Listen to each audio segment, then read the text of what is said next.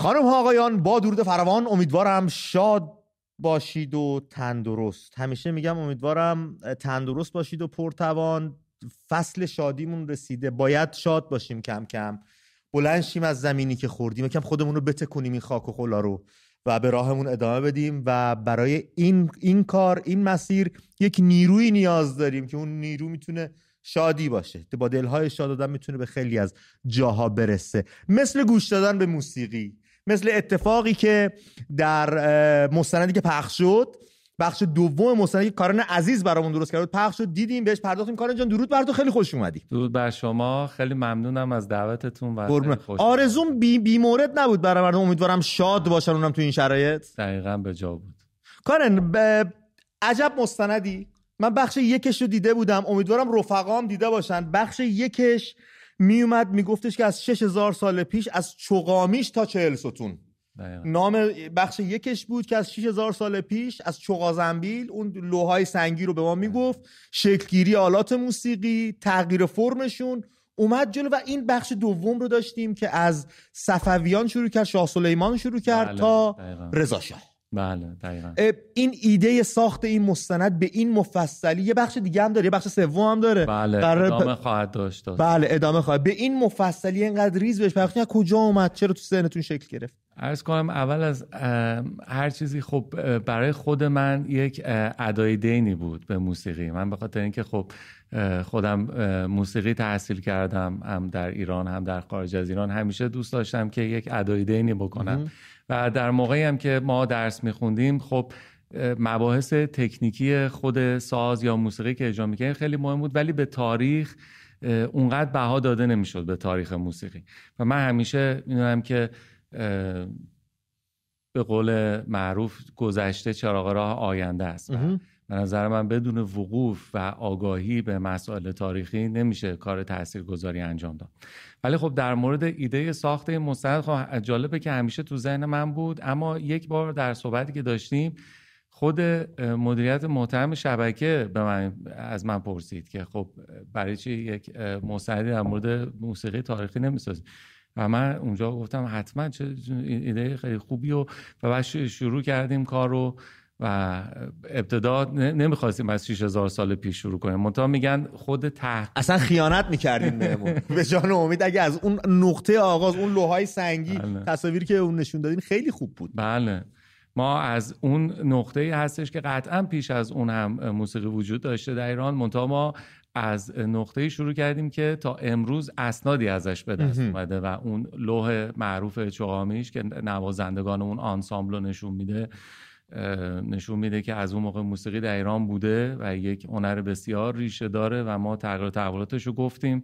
در این قسمت هم خب از اواخر دوران صفویه تا جنگ جهانی دوم پی گرفتیم که چقدر این جنگا برای ما دردسر، هم جنگ اول عالمگیر هم جنگ دوم، تأثیر مستقیم گذاشت توی کارهای فرهنگی و هنری هم مملکت ما، با اینکه دور بودیم از فضای اروپا و فضای جنگی.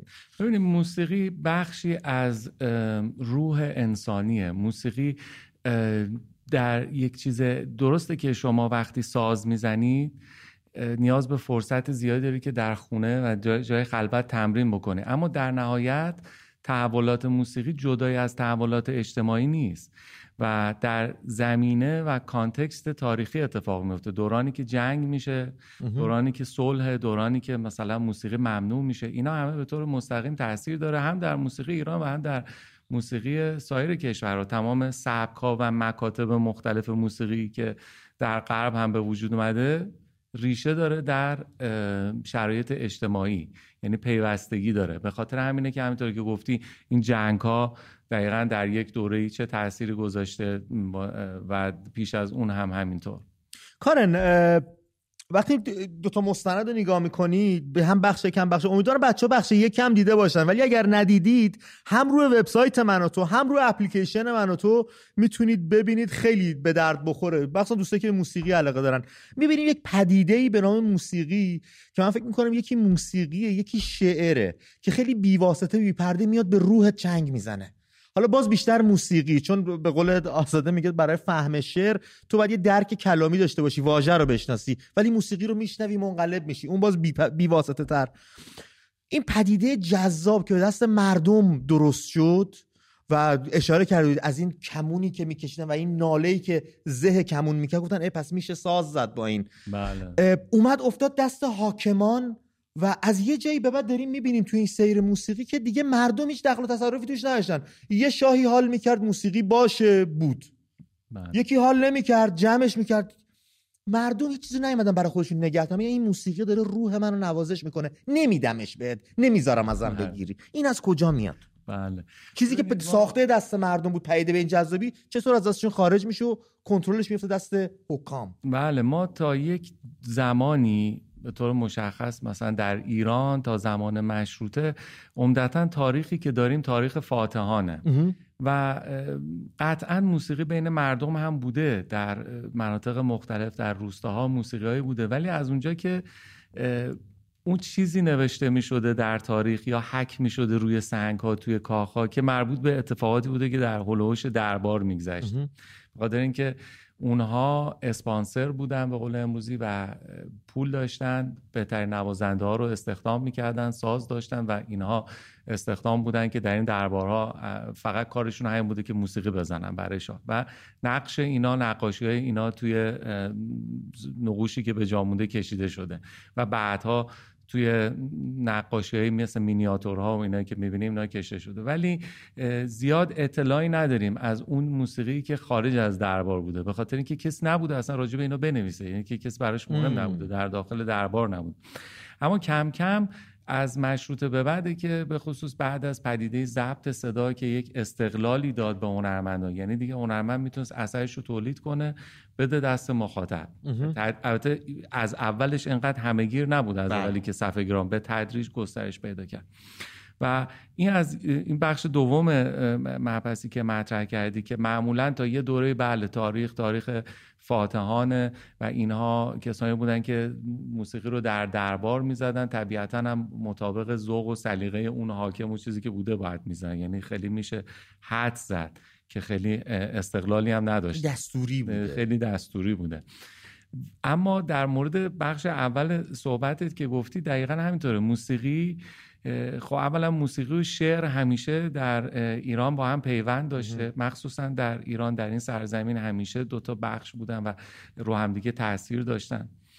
اما در مورد خود موسیقی همینطوری که گفتی بلا واسطه و به سرعت رو روح انسان تأثیر میذاره. اصلا ما نقل قول داریم که مثلا بیل دورانت در جایی نوشته که اصلا نوجوانها اینا بدون موسیقی اصلا نمیشه عاشق شد و این تأثیری که روی روح انسان میذاره و مستقیما مرتبط میکنه. و جالب اینه که شما اگه توجه بکنید این ارتباطی که موسیقی با روح داره خیلی بدیهیه. شما مثلا ممکنه یه موسیقی رو گوش کنی از یک جایی، مثلا فرض کنید یک آهنگ به زبان فرانسوی، اصلا حتی متوجه نشین که اون متنی که طرف داره میخونه چیه، کلامش، اما باش ارتباط برقرار میکنه. بخاطر اینکه این خاصیت موسیقی، این ویژگی موسیقی که فراتر از این چیزها، شما ممکن بود اگه طرف کتابی نوشته بود به زبان فرانسوی، شما وقتی مطالعه میکردید متوجه نمیشدید چی میگه، اما چون موسیقی با همه مردم بلافاصله ارتباط برقرار میکنه، شما حداقل با خود اون موسیقی اون حداقل حال و هوای کارشو میتونید بگیریم که این حزناگین، شاد، حماسی. بله.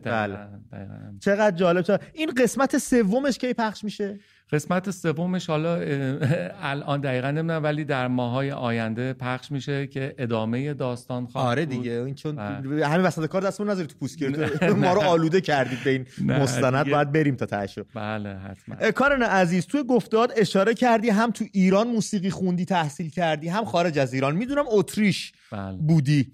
یکم برامون بگو از اتریش، بگو از ارکستر سمفونیشون برامون بگو، گروهایی که دارن و چرا اتریش پایتخت موسیقی، چرا وین پایتخت موسیقی جهانه، مگه چی کار دارن اونجا میکنن که کسای دیگه نمیکنن؟ خب این در مورد این که ما در اتریش به اصطلاح وین به طور خصوص به اصطلاح وقایع تاریخی اتفاق افتاده که ما مثلا مکاتب موسیقی داریم که در اونجا رشد و نمو پیدا کرده. به اصطلاح میگن مکتب کلاسیک وین که آهنگساز هایدن بتوون و موزارت رو شامل میشه و مکتب دوم وین که شوئنبرگ و شاگرداش بودن.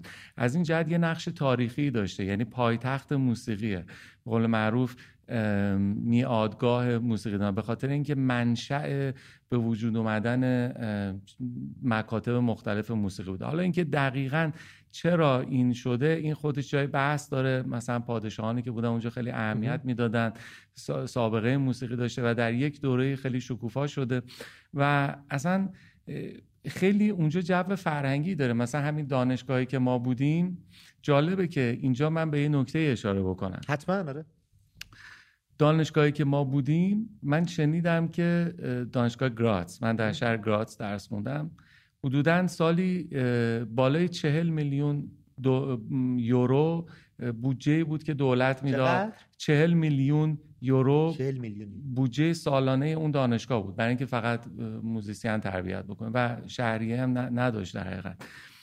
خب چرا دانشگاه مجانی رایگان بود برای همه؟ شهریه خیلی کمی داشتن در مقایسه با برای خالی نبودن عریضه چیزی میگرفتن. در مقایسه با اون جایی که شهریه میگیرن تقریبا میشد که شهریه نداشت.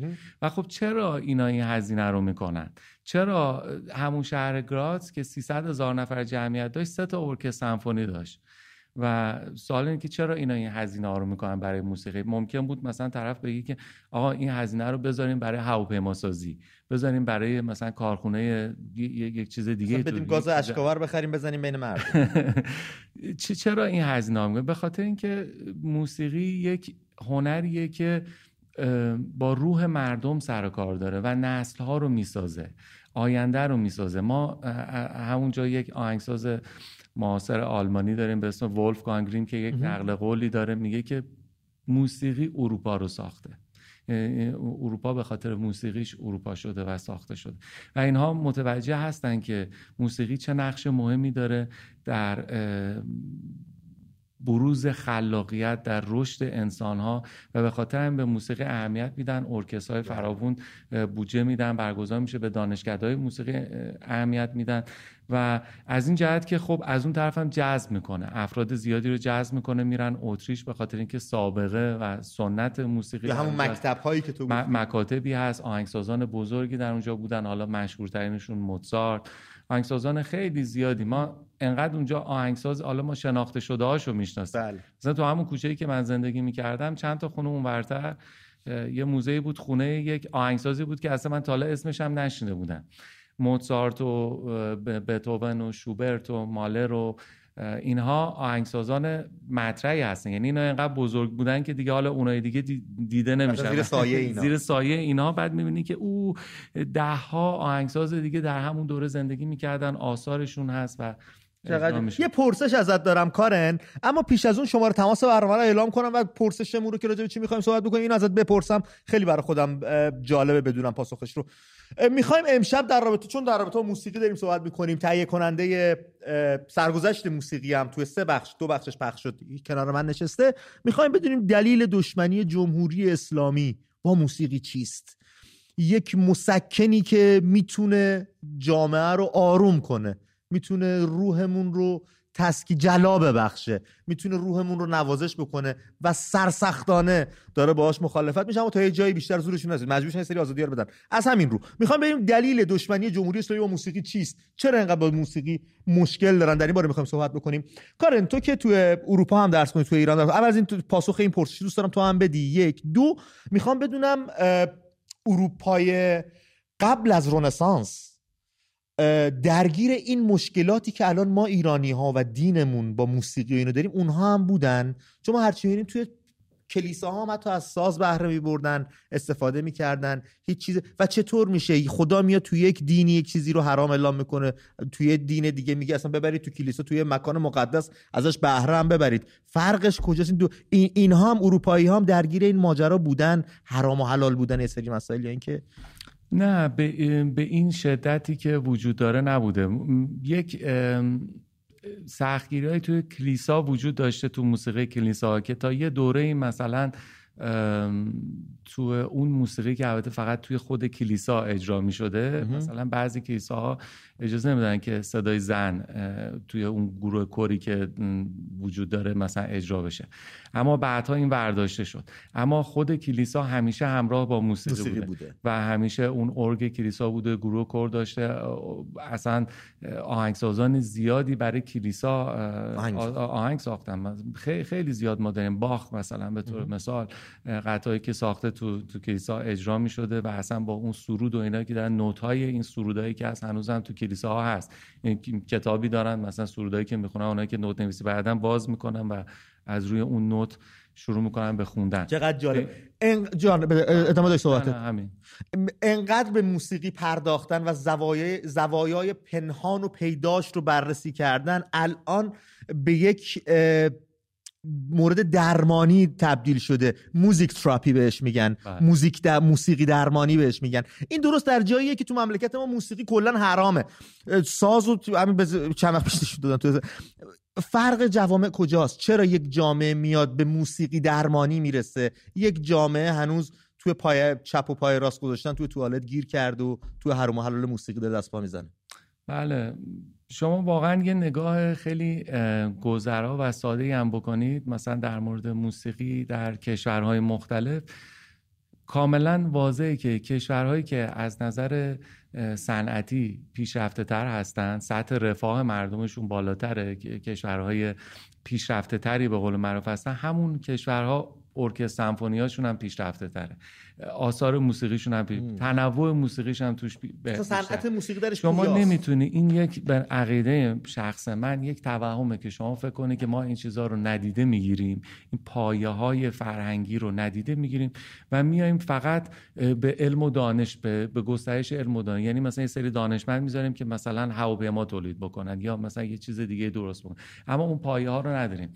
اون کشورهای پیشرفته که این کارو کردن سرمایه‌شون رو دور نریختن، به خاطر اینکه اونا میدونن شما برای اینکه نسل‌ها رو پرورش بدی، جامعه پویایی داشته باشی، جامعه رو به رشدی داشته باشی، به این پایه‌های سلامت روانی جامعه و هنری احتیاج شما به انواع مختلف موسیقی، به انواع مختلف این خلاقیت‌ها احتیاج داره. موسیقی یکی از انتزاعی ترین و بلاواسطه ترین منابع خلاقیته و به هر صورت همینطوری که گفتی اینها کاملا مشخصی که ارتباط شما مثلا آخرین مثالی که شما ژاپن از موقعی که شروع کرد به پیشرفت کردن میبینی که الان ارکستر سمفونی پیشرفته تری هم داره، ساز میسازه، پیانو، یاماها مثلا فرض کنید همه جای دنیا چیز میکنه و چین هم که الان مثلا حالا داره مثلا پیشرفت میکنه، اون هم از یک طرف به ارکسترها و ساخت پیانو و این چیزا رو آورده. یعنی اینا ارتباط داره. موسیقی چیزی نیستش که شما بتونی نادیده بگیری.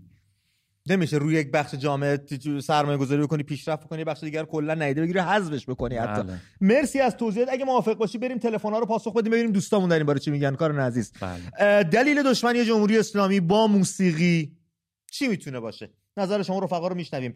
طاهر از بوشهر بهمون زنگ زده. طاهر جان درود بر تو، رو خط برنامه هستی.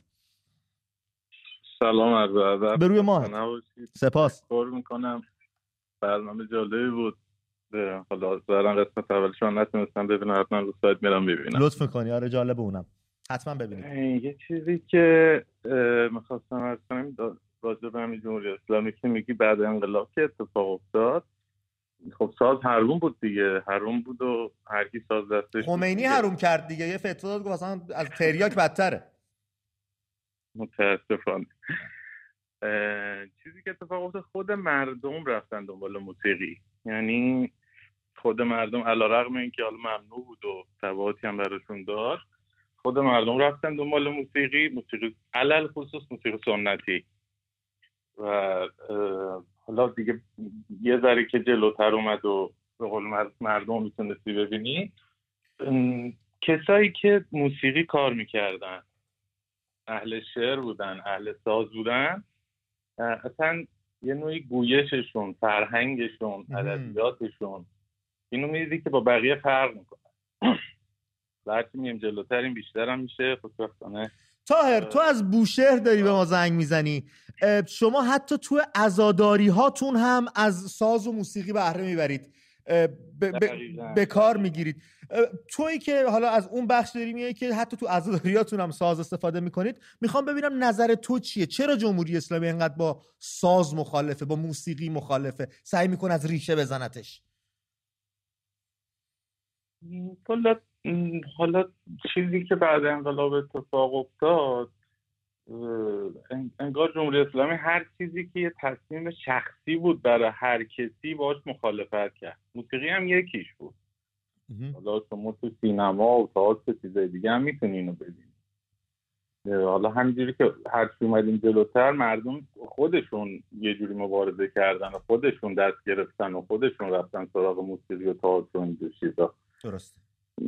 این انگار تو بحث نه اصلا جمهوری اسلامی بود، انگار اصلا جزء خصوصیتشه که حالا هر چیزی که مردم بخوام روش تصمیم بگیرن و برن سراغش، یه چیزی روش نظر داشته باشن و باهاش یه چیزی بتونن حرف بزنن، باهاش مخالفت میکنن.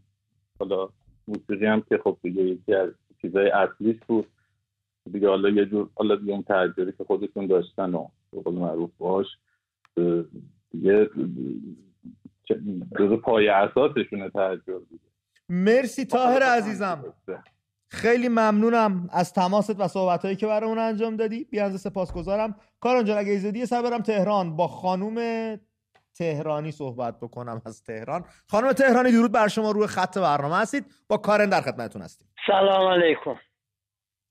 به روی سلام علیکم. به روی ماهتون اینجا نوشتن تهرانی هم. سلام علیکم. درود بر شما. اینجا نوشتن خانم تهرانی، چرا نوشتین پس؟ سلام علیکم. تهرانی هم. بله آقای تهرانی روی خط برنامه هستید، میشنویم صحبتاتون رو. شما حالتون خوبه؟ الحمدلله. شکر، ممنون. من میخواستم بگم که آخه این موسیقی تو هیچ کتابی، هرچی من دیدم یا شنیدم، تو هیچ کتابی، تو هیچ کتاب مقدسی یا غیر مقدسی ندیدم که حروم باشه. موسیقی غذای روحه. چطور امکان داره که موسیقی رو قدغن کنن یا ممنوع کنن یا نمیدونم نظرشون چیه؟ آخه برای چی؟ دلیلشو باید بگن. اینجا من الان پایگاه اطلاع رسانی حوزه چه اطلاعاتی رو ما برسونن، به هر حال بازش کردم. میگه مقام معظم رهبری در پاسخ به این سوال گفتن این که ما بگوییم موسیقی به تنهایی مقابل و ترجمه فرهنگی است اشتباه است. موسیقی اگر انسان را از یاد خدا و معنویت غافل کند و به ابتذال، گناه و بیکارگی بکشاند حرام است. حالا من موسیقی رو گوش میدم، تو بیا ثابت کن من از یاد خدا غافل شدم یا نه. فکر کنم ارتباطمون با ایشون قطع شد. اما خب به این دلیل میگه از یاد خدا ممکنه غافل بشی. بعد نمیدونم اون چه خداییه که من اگه موسیقی گوش بدم از ذهنم میره بیرون و بعد خودش این فکر رو تو ذهن انسان گذاشته.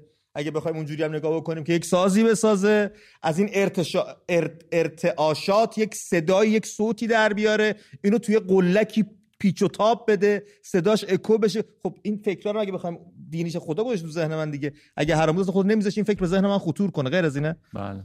نه یه نکته جالبی که تو صحبت بیننده قبلیمون بود همون نقش خود مردم بود. ببینید همیشه به هر حال یک نیروهایی بودن که منع می‌کردن مردم رو از یک چیزایی، ولی اون چیزا از بین نرفته. حالا من وارد دیتیلش نمیخوام بشم، به طور کلی میگم موسیقی میبینید که تو دوران صفوی مثلا یک پادشاه میاد ممنوع میکنه، شاه طهماسب، بعد پادشاه بعدی شاه عباس مثلا خودش اهل موسیقی بود و موسیقی دوباره رواج پیدا میکنه، دوباره شاه سلطان حسین میاد ممنوع میکنه. اما آیا ما الان موسیقی نداریم؟ پس نمیشه منع کرد. آیا مردم در همون موقع هم تو خونه هاشون، حالا گیرم تو عموم نمیزدن، در خونه هاشون موسیقی نمیزدن و سایر چیزهایی که منع میکنن، به خاطر اینکه این اصلا منع شدنی نیست. و من خودم متوجه نمیشم که با یک چیزی که قابل انکار نشدنیه چرا سعی میشه که انکار بکنه، یا حداقل یک دستهایی در کار است، یک نیروهایی در کار است که اینو هی به حاشیه ببرن و هی حالا به شکل خیلی کوچیکی یا باریکه یه جا باشه ولی خیلی پروبال بهش نمیدن. اون 40 میلیون یورویی که دانشگاه اتریش سرمایه گذاری میکنه ما نمیکنیم. شاید یکی از دلایلی که از کشورهای همسایه خودمون از نظر موسیقی یکم جا موندیم به ویژه ترکیه همین بی‌توجهی مسئولین و دستگاه به پرورش موسیقی و موسیقیدانان بوده. شاید. میخوای بریم اصفهان؟ بریم با آقای ایرانی صحبت بکنیم از سپاهان اصفهان. آقای ایرانی درود بر شما، روی خط هستید. سلام علیکم. به روی ماهتون. الو. روی خط هستید. خوبی امید جان؟ سپاسگزارم. الو سلام. میگم موسیقی آقا حرام نیست. ما میدونیم نیست. میگن الان تو خودی جمهوری اسلامی تدریس میشه. ببین ما الان دیپلم موسیقی داریم تا کارشناس موسیقی تو دانشگاه. آقای ایرانی تا پیش از خیزش مهسا و عید نوروزی گذشت ساز رو تو صدا و سیما نشون نمیدادن. خب چیکار داره که ساز نشون بدن؟ از صداش که میاد. الان ببین ما تو خود ارتش ما یه دسته داریم به نام موزیک. موسیقی فقط دانشگاه داره قربون. بله ولی از نظر علما و مراجع اینجور که اینجا نوشتن پایگاه اطلاع رسانی حوزه نوشته حرام است. فکر کنم قطع ارتباط. شما در این باره توضیح بدید. من خودم درس خوندی ایران دیگه؟ خودم در همون دانشگاه هنر در دانشکده موسیقی درس خوندم. دانشکده موسیقی وجود داره، آموزشگاه موسیقی اصلا شکی در این نیست.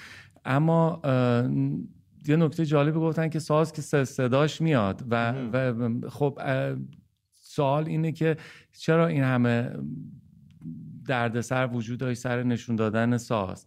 شما وقتی که تو تلویزیون مثلا اون موقع من تو ایران که بودم شبکه ماهواره میدیم مثل متسو که همش موسیقی بود. بعد مثلا من یادم یک بچه دختر خالم مثلا رد میشد دید مثلا یه ساز یکی داشت کلارینت میزد، بعد مثلا کنجکاو شده همینجوری نگاه میکرد بله که این چیه. خب از همونجا ممکنه علاقه‌مند بشه به موسیقی و بعداً مثلا به خانواده‌اش بگه بزنش کلاس موسیقی. اما وقتی یه صدای همینجوری بیاد اون طرف ممکنه سالا بعد بفهمه این صدایی که میومد یه سازی یه نفر داشت این سازو میزد. یعنی همون چیزی که گفتم یک چیزی در حد آبباری که وجود داشته باشه به خاطر اینکه متوجه شدم بعد از چند سال که این اصلا قابل حذف شدن نیست. منتها ترویج موسیقی اونطوری که گفتن ترویج موسیقی خلاف ذائقه‌شون هست. مرسی از توضیح حضرت آیت الله عظما سید محمد صادقی روحانی هم توی وبسایتشون فرمودن موسیقی حرام است حتی اگر بر آن نام هنر بگذارید. خودشون نوشتن من که نمیگم چی. بریم بندر عباس با حسن آقا صحبت بکنیم از بندر عباس. حسن آقا درود بر شما، رو خط برنامه هستید.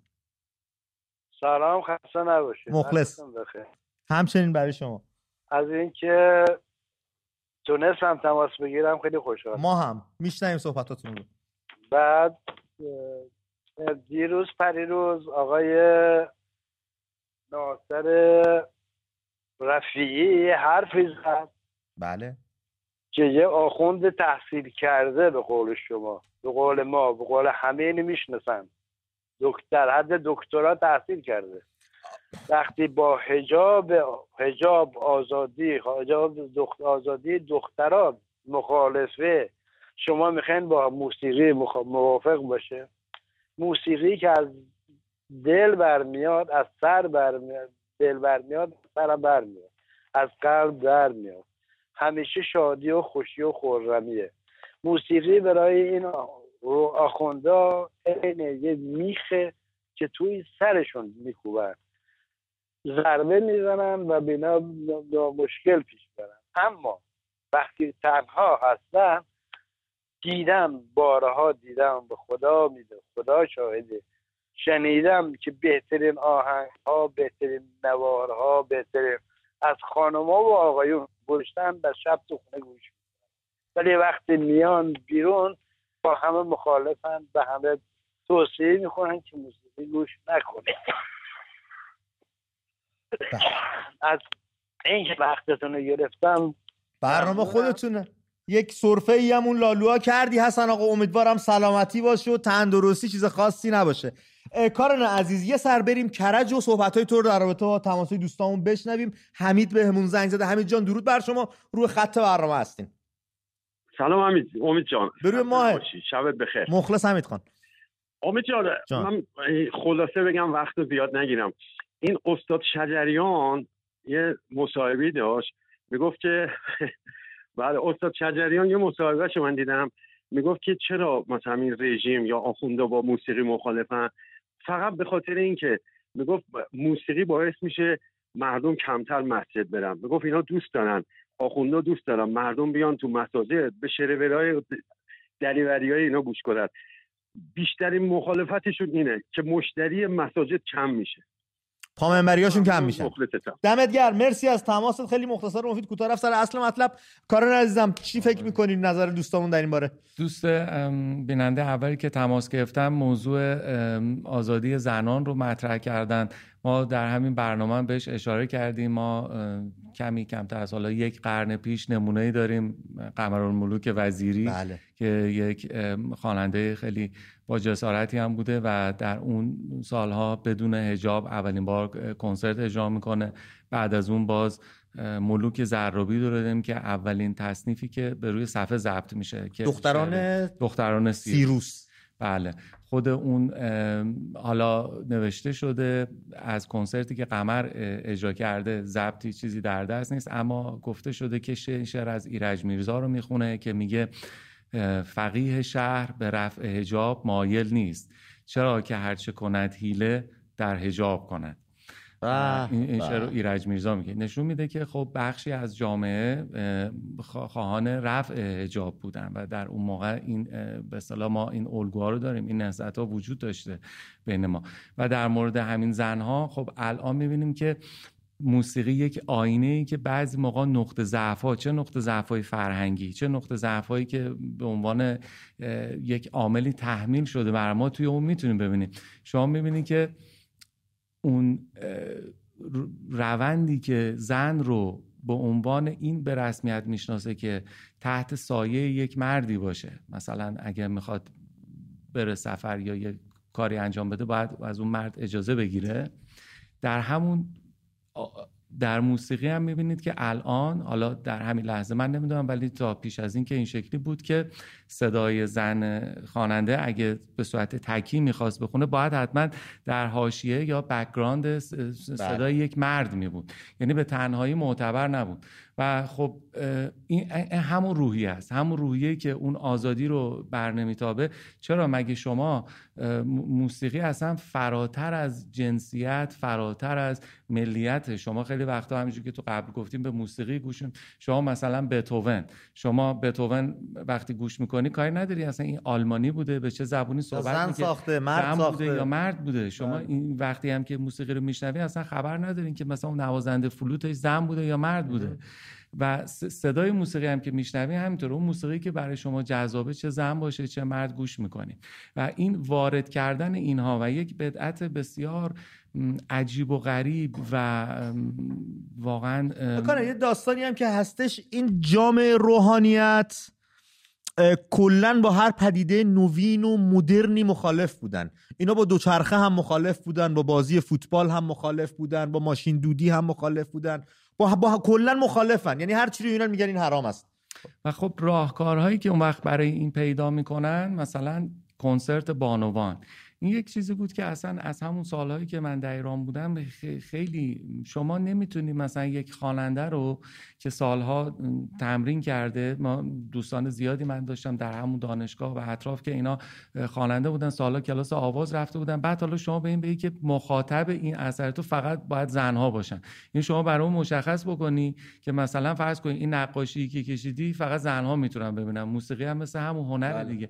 و موسیقی بانوان، موسیقی اصلا جنسیت نمیشناسه و این بدعت‌های عجیب و غریبی که میذارن اینا واقعا به عقیده من مضحکه. اصلا به کاهلی خودشون اصرار دارن با تعیین قوانینی.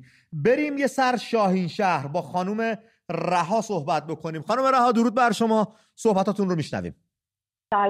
سلام آقا امید، خوبی؟ سپاس خانم، سپاسگزارم. آقا امید جان. من از زمان شاهزاده که آوردینا، من از اون موقع 100 بار زنگ زدم که با شما تماس من رومسیا، ببخشید منو صحبت کنم، متاسفانه نتونستم. شرمنده‌تونم. هر دفعه هم بازم تماس گرفتم، خدا رو شکر امشب تونستم تماس بگیرم در مورد این مسئله‌تون راجع به موسیقی. میخوام ببینم این آخوندا، این جمهوری اسلامی، اصلا موسیقی که اصلا به کنار، آخوندا اصلا با وجود ایران و ایرانی کلا مخالف بودن از همون اول. میدونی هست که از همون زمانی که خمینی، من 12 سالم بود، بعدم همون موقع چون این مقدار اون موقع خیلی شور و انقلابی تو همه ایران به وجود اومده بود، یه جورایی به قول معروف، نمیدونم چجوری بهتون بگم، من 12 سالم بود، چیزی سرم نمیشد، ولی وقتی این تظاهرات و اینا رو میدیدم خودم یه حالت انقلابی پیدا کرده بودم با اینکه سنم. بله جو میگیره آدم. ولی میدونید چه موقع این شور انقلابی یه دفعه فروکش کرد،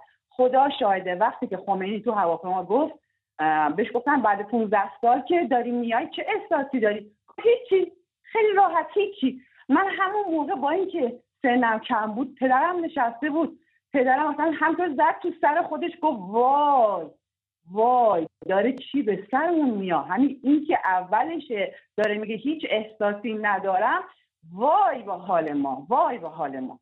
بعدم ببینید فقط موسیقی نیست، جمهوری اسلامی فکر نکنید فقط با پادشاه ایران و پادشاه ها مشکل داشت. جمهوری اسلامی آخوندا از همون اول، از همون سال 42، نمیدونم از قبلش، از همون موقعی که اصلا علم کردن این شیخ‌ها رو و شاه، خدا رو شکر اینقدر مهربون و دلسوز بود که اینا رو نه شکنجه کرد، نه انداختشون تو زندان، تبعیدشون کرد چه میدونم فرانسه و عراق، تو زندان اوین که نذاشتشون مثل اینا که دارن نخبه رو تو زندان اوین میذارن، فقط اینا رو تبعید کرد.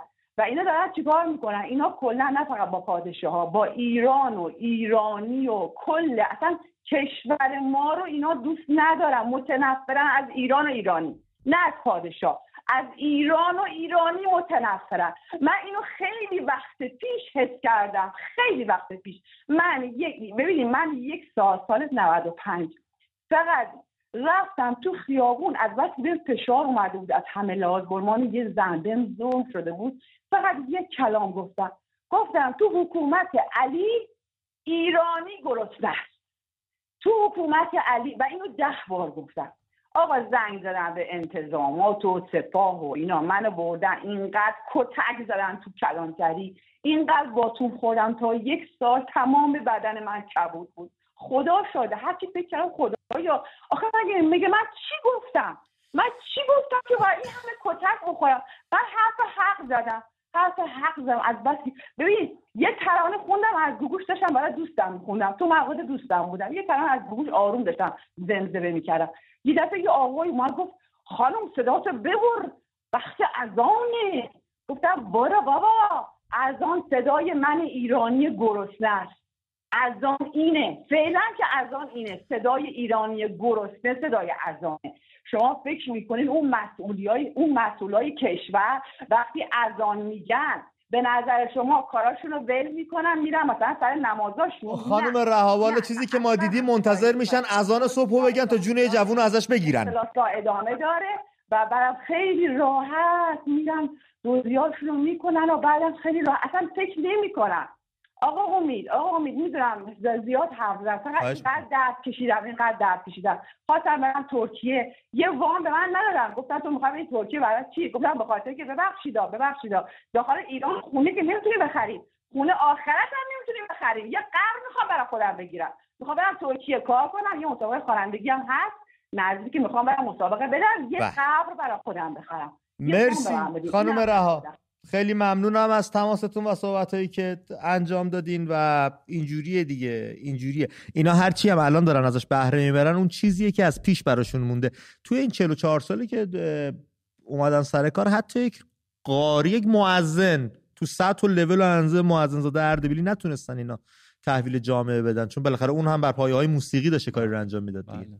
موسیقی اینها در حقیقت موسیقی مذهبی و آیینی هستند که شامل مثلا روزه، نوحه، مداحی، تعزیه و اینها شکل. با تعزیه هم مخالفن کارن نه؟ بله متوجه نشدم من به چه دلیل، ولی با اون هم سختگیری های روی اون هم دارن، البته برگزار میشه ولی خیلی روی خوشی هم بهش نمیدن. به به یه جای بدی بردن تعزیه رو. این شیرایی که میارن توش و این کارهایی که میکنن اصلا اینجوری نبود تعزیه. نه تعزیه یک چیزی بوده که یک نمایش آیینی بوده و اینها جالبه که اینها بیشتر اون جنبه سرگرمیش رو بله دارن. ولی کلا حالا یه نکته‌ای که اینجا من جالبه که اشاره بکنم بهش راجع به موسیقی. ببینید تو صحبت قبلی گفتم که مثلا راجع به کنسرت بانوان که این وارد کردن نگاه جنسیتی توی موسیقی که مثلا این چون زنه صداش حرامه، این چون مثلا یا باید به این شکل خاص اگه اجرا باشه، یا اینکه در مورد کلیشه‌های جنسیتی. البته اینو ذکر این نکته جالبه که بگم در بعضی جاها تو اروپا هم تا مثلا در دهه‌های پیش وجود داشت. مثلا فکر می‌کردن رهبر ارکستر مثلا حتما باید مرد باشه و زن مثلا نمیتونه. خب الان اونها هم شکسته شده و الان اصلا کلا این تفکرات خیلی قدیمی و به قول خودمون اولد فشنه که شما فکر کنید رهبر ارکستر هم ببینید خیلی از رهبرای ارکستر موفق زن هستن. بله. آهنگساز زن داریم، یا اینکه این ساز حتما باید توسط زن. اصلا این صحبت‌ها گفته نمیشه و من امیدوارم که تو ایران هم همین بشه و واقعا این یک پدیده‌ایه که جنسیت واردش نیست. من با روح انسان سر مرز اصلا جنسی مرز اصلا هنر اصلا مرزی نداره، جنسیتی نمیشناسه، برای همه است. بریم با هادی صحبت بکنیم. بهمون زنگ زده. هادی جان درود بر تو، روی خط برنامه هستی. سلام امید جان. به روی ماهت. سپاس برادر. خیلی خسته نباشید و خیلی خوشحالم که نگو قطع. امید جان میبخشید من مزاحم شما میشم. بابا برنامه خودته، چی مزاحمت چیه؟ ما وایسادیم که شما زنگ بزنید با هم صحبت کنیم دیگه. برو بریم. عشقی. امید جان من بحثی که میخوام بکنم تو زمینه یه موضوع برنامه شما نیست و بابت همین هست که ازت عذرخواهی میکنم. نه اصلا یه بحث دیگه ما هم گوش میکنیم با کارن. چرا که نه، برو بریم. امید جان من الان در حال حاضر تو شهر اصفهان دارم یه فعالیتی انجام میدم به صورت انفرادی. تو به اصطلاح یه کار پارت تایمی هست که انجام میدم و این کار کمک به حیواناتی هست که تو سطح شهر آسیب دیده هستن. به چه کار خوبی داری میکنی. این کار امید جان حالا خیلی دوستان عزیزی ما داریم که تو ایران دارن این کار رو انجام میدن، کسایی که خیلی شناخته شده هستن مثل آقای شهامت دوست، آقای واقفی و خیلی های دیگه، ولی به خاطر اینکه هیچ نوع حمایتی تو این کار نیست خب همه اینقدر درگیر مشکلات خودشون هستن که نه من میتونم به اونا کمک کنم نه اونا به من. میخوام بدونم که شما NGO هایی رو در سطح حالا اروپا، انگلستان، بریتانیا میشناسین که به صورت دولتی نه به صورت به اصطلاح خصوصی ایرانی بتونن کمک کنن به ما تو این زمینه؟ ما الان بله داریم که واقعا هزینه‌های درمانشون سرسام آوره و نمیشم درمانشون نکرد. الان من تو خونه خودم 4 تا کیس دارم که دیگه جا نداشتم آوردم تو خونه به خاطر اینکه هزینه پانسیونشون واقعا زیاده و از یه طرف هم جراحیاشون هست که طول درمانشون. خب اینا رو باید انجام بدم. ما بچه هامون از این کارا زیاد انجام میدن. هادی عزیزم به من مسیج شخصی، چون اصلا کار شبکه این نیستش، ولی من یه سری بچه‌ها رو میشناسم که به حیوانات کمک میکنن، از این کارا میکنن. روی اینستاگرام میتونی منو پیدا کنی، اونجا یه مسیج یا روی توییتر یا مسیجی به من بده، من اونجا باهات در ارتباط باشم، با هم دیگه در این باره صحبت بکنیم. NGO هم که میگیم میشه non government organization، سازمان هایی که تعلقی به دولت ها ندارن و مردم نهاد هستن. خیلی توی انگلیس در سطح اروپا کارن، تو اتریش اینا که زندگی می چقدر اهمیت میدن به حقوق حیوانات، چون ما اومدیم زیستگاه اینا رو مال خودمون کردیم دیگه، یکم هواشون رو داشته باشیم. میشه کارایی کرد، میشه کمکایی کرد، چرا که نه. بریم کازرون کارن، بریم کازرون کارن رو چقدر بریم با محسن صحبت کنیم که قطع شد. ای بابا با علی صحبت میکنیم از شیراز، اشکال نداره. علی جان درود بر تو، روی خط برنامه هستی. درود بر شما امید جان. شب تارو. درود بر شما و مهمان برنامه‌تون و تمام بیننده ها و شنونده ها عزیز. متشکرم. امید جان سوال گرفته بودیم که چرا این آقایون آخوندها مشکل دارن با موسیقی. آره چیه مشکلشون واقعا علی؟ دلیلش رو چیزی رو که من حدس میزنم این هستش که اینا اهریمن هستن، با هر چیز خوبی اینا مشکل دارن. شما اگر که نگاه بکنی هر چیزی که باعث میشه که لذت ببرن مردم اینا باهاش مشکل دارن، یعنی که هر چیزی که باعث ناراحتی انسانها بشه در همه جای دنیا اینا خوشحال میشن ازش و ازش لذت میبرن. موسیقی همونجوری که خودتون میدونید باعث میشه که حتی تحقیقاتی هم انجام دادن که روی حافظه تأثیر خیلی مثبتی داره. یه گروه از دانش آموزا رو آوردن باشون، اونایی که باشون موسیقی کار میکردن تعداد لغت‌هایی رو که میتونستن حفظ بشن بیش از 200 تا بوده. کسایی که 1 ماه داشتن موسیقی کار میکردن، اونایی که بیشتر از 1 ماه بودن همینجور ضریبش میرفته بالا. اینا با موسیقی مشکل دارن به خاطر که یه چیز خوبه، اینا خودشون اهریمن هستن، هر چیز بدی رو اینا دوست دارن و دنبالش هستن و با هر چیز خوبی مشکل دارن. از لحاظ حالا مسائل مذهبی هم که بخوایم نگاه کنیم، اونایی که به روح اعتقاد دارن میگن به زمانی که روح رو خواستن داخل کالبد انسان بکنن در کالبد قرار نمی گرفت و اومدن موسیقی، خداوند موسیقی رو نواخت و روح قبول کرد که به داخل کالبد انسان قرار بگیره. حالا اینم از لحاظ مذهبی. این آقایون آخوندان مشکل دارن به خاطر که با همه این مسائل مشکل دارن دیگه، اهریمن خالصن. دلیلش این چیزی رو که من حدس می‌زنم این هستش. تو رساله هاشون رو نگاه کن علی، مرسی از تماست دادا، از تلویزیون گوشون که برات هزینه نیفته. رساله هاشون رو وقتی نگاه میکنی و حل المسائلشون رو وقتی میری نگاه میکنی، ذره ای از خرد توش نگفتن. یا فلانجا و یا با کی چه جوری بخوابی و یا با سوراخ کجا چیکار بکنی و از این حرفای اینجوری. بریم خانم زهره بهمون زنگ زدن از تهران. خانم زهره درود بر شما، روی خط برنامه هستیم.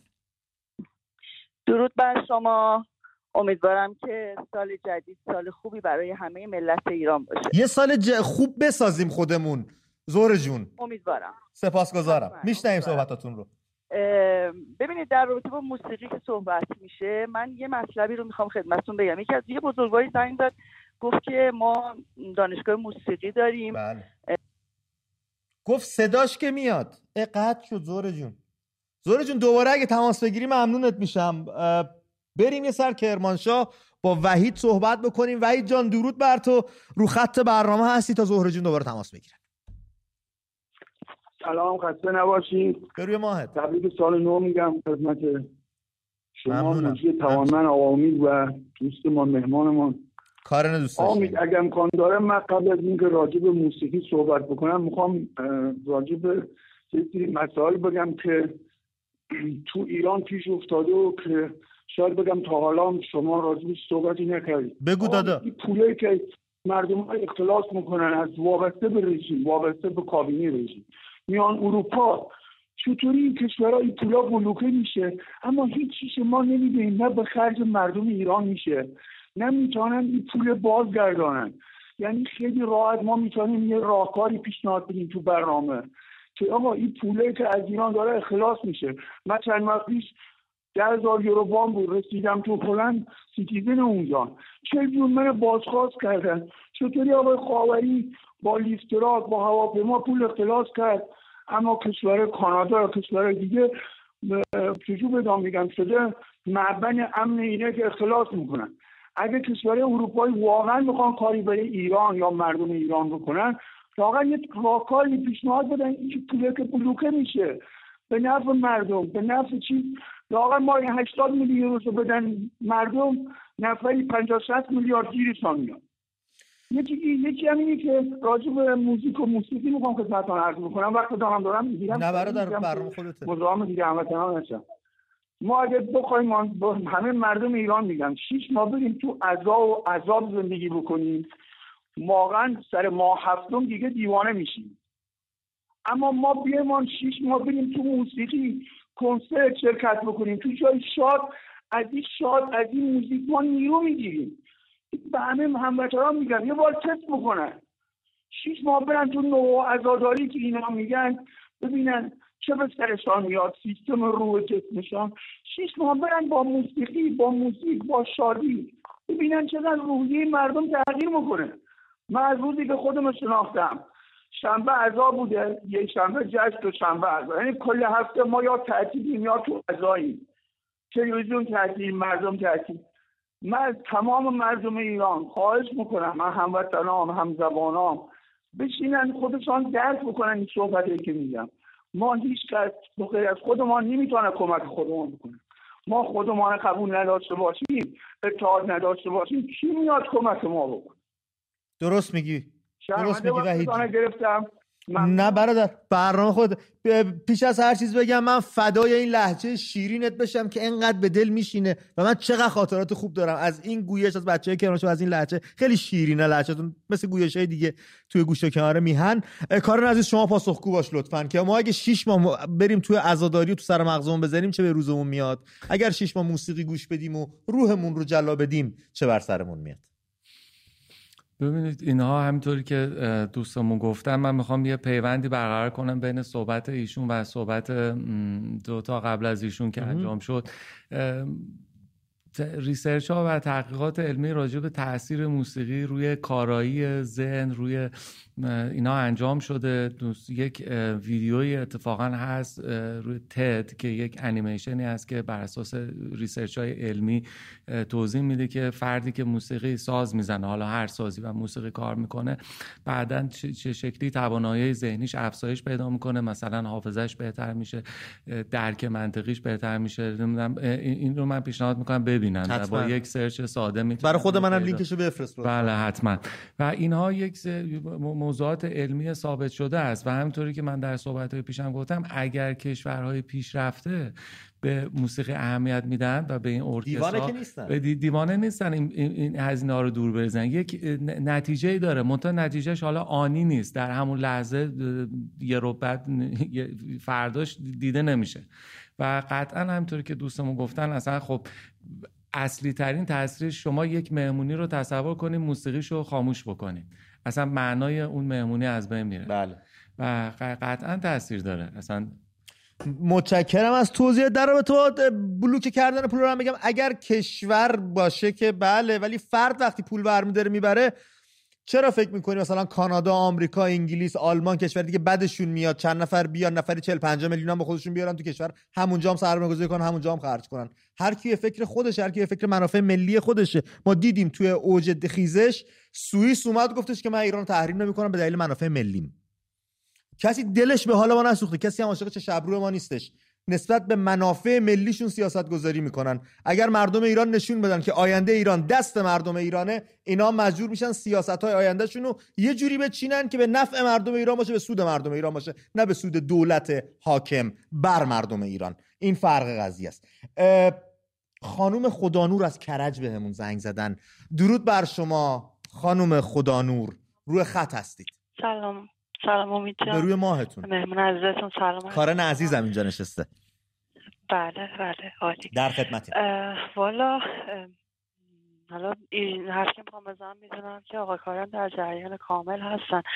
یه سری دستگاه‌ها من خودم دیدم که به گیاهان وصل میکنن و موسیقی که درون اون گیاه هست و نمایش میده روی اون دستگاه. حالا اسمشو من دقیق نمیدونم، علمشو خیلی راغب نیستم بهش. در این حد علم پیشرفت کرده. مسئله‌ای که هست، من به نوبه خودم اعتقاد دارم تمام هستی پر از موسیقیه، یعنی از حتی چیزایی مثل صدای باد و صدای برگ درختان و رودخونه و اینا خودش موسیقی شکل گرفته، تا بگیریم درون بدن انسان که پر از مولکوله و پر از جنبش مولکولیه و تمام این جنبش ها قاعدتا موسیقی داره و چون موسیقی هم خودش از انرژیه. نظر شخصی منه، تمام هستی از انرژی ساخته شده. در نتیجه آدمیزاد برای همین زمانی که موسیقی گوش میده یه آرامش خاصی بهش دست میده، میتونه راحت‌تر فکر بکنه، میتونه راحت‌تر تمرکز کنه. کاملا درسته خانم خدانور. و همونطور که در طبیعت هم شما این گوشی شما یه مقدار خشخش میکنه، یه بار دیگه شما کنید ممنون میشم. ولی فکر کنم صحبتاتون رو شنیدین تا اونجا که میشد، یعنی یاری کرد کوالیتی صدا، کیفیت گویش. ما در طبیعت هم داریم و اینکه ریاضی خاصی داره موسیقیه، اون ریتمی که داره، فاصله هایی که داره، حتی نوت سکوت ما توش داریم. یعنی یه جاهایی دیگه نباید بنوازی، برای قشنگ شدن کار سکوت هم بکنی بد نیست. چطور میشه اینو در طبیعت داشت؟ از دهان پرندگان شنید، توی زوزه های باد شنید، توی امواج دریا شنید، ولی بیایم برای خودمون بگیم حرام است نباید داشته باشی. بله، موسیقی اصلا در خود انسان، در بدن انسان وجود داره. حتی خود کلامی که شما صحبت میکنید این موسیقی داره. بله. حتی همون راجع به اذان و اینا صحبت کردن، همون اذانی که مثلا آقای مؤذنزاده اردبیلی میخونه در آواز بیات ترکه و موسیقی در طبیعت هست، در همه اینا هست. من اینجا میخواستم در ادامه صحبت‌های قبلیم یه نکته دیگر رو اشاره بکنم در این مورد که بسیار جالب اونم بحث مجوزه. این رو هر چقدر هنرمندا آگاهیشون بالاتر بره که آقا اصلا مجوز یعنی چی؟ برای چی یک نفر باید بشینه مثلا به یک اثر موسیقی تعیین بکنه که آقا من به شما اجازه میدم مثلا موسیقی پخش بشه یا نه؟ اینها وقتی قابل حله که خود هنرمندها هم به این حقشون واقف باشن. شما اصلا احتیاجی به این نیستش که یک مرجعی بشینه تصمیم بگیره که آیا این موسیقی شما اجازه داره منتشر بشه یا نه. یعنی همیشه یک مانعی وجود داره. اینها یک مسائلی هستش که باید مورد توجه قرار بگیره. و ما عرفا و فلاسفه‌مون و بزرگان ادبیاتمون خیلی خیلی به سمت موسیقی ما رو تشویق کردن که برید دریابید، داشته و یاد به فرا بگیرید، حتی یا گوش بدید، کمک میکنه بهتون. بله 100%. ما در اشعار مولوی، مولانا بسیار اینو میبینیم. خود حافظ حتی روایت هستش که یعنی اینجوری نقل میکنن که موسیقی ساز میزده، کار میکنه و از اشعارش معلومه. و جوری که گفتین در سطح عالی فرهنگی همیشه با موسیقی همراه بوده. بسیار عالی، ممنون. کارن 1 دقیقه پایان برنامه بیشتر نداریم. من تلفن دیگه نمیگم چون اصلا صحبت بچه‌ام نیمه کاره میمونه. تو اگه مبحثی هستش و مطلبی بوده که می‌خواستی به ما بگی و نگفتی رو برامون بازگو کن، یه جنبندی هم با هم بکنیم از حضور رفقامون مرخص بشیم. بچه‌ای که پشت خط موندن از همتون پوزش میخوام، ببخشید منو. امیدوارم که این برنامه مورد پسند مردم قرار گرفته باشه. امیدوارم که از دیدنش لذت برده باشن. این حاصل زحمات زیاد من و بچه‌هایی که در اینجا همکاری کردن بود و امیدواریم که روزی بشه که دیگه نه به مجوز احتیاج باشه برای موسیقی، نه زن خواننده‌ای باشه که حسرت اینو داشته باشه که کنسرت بده و به هر صورت آرزوی آینده بهتر برای مرسی ایران. و به پایان برنامه رسیدیم. مرسی که زمان گراماتو رو اختیار من و همکارم در شبکه من و تو قرار دادید. بخش 1 این مستند رو حتما ببینید روی اپ و وبسایت ما و بخش سومش من خودم بی‌صبرانه منتظرم که بیاد بیرون. تا درود دیگر بدرود و خیلی ممنونم که ما رو به تماشا دست نهابل نکنید، جز هم هیچ کسا ندارید.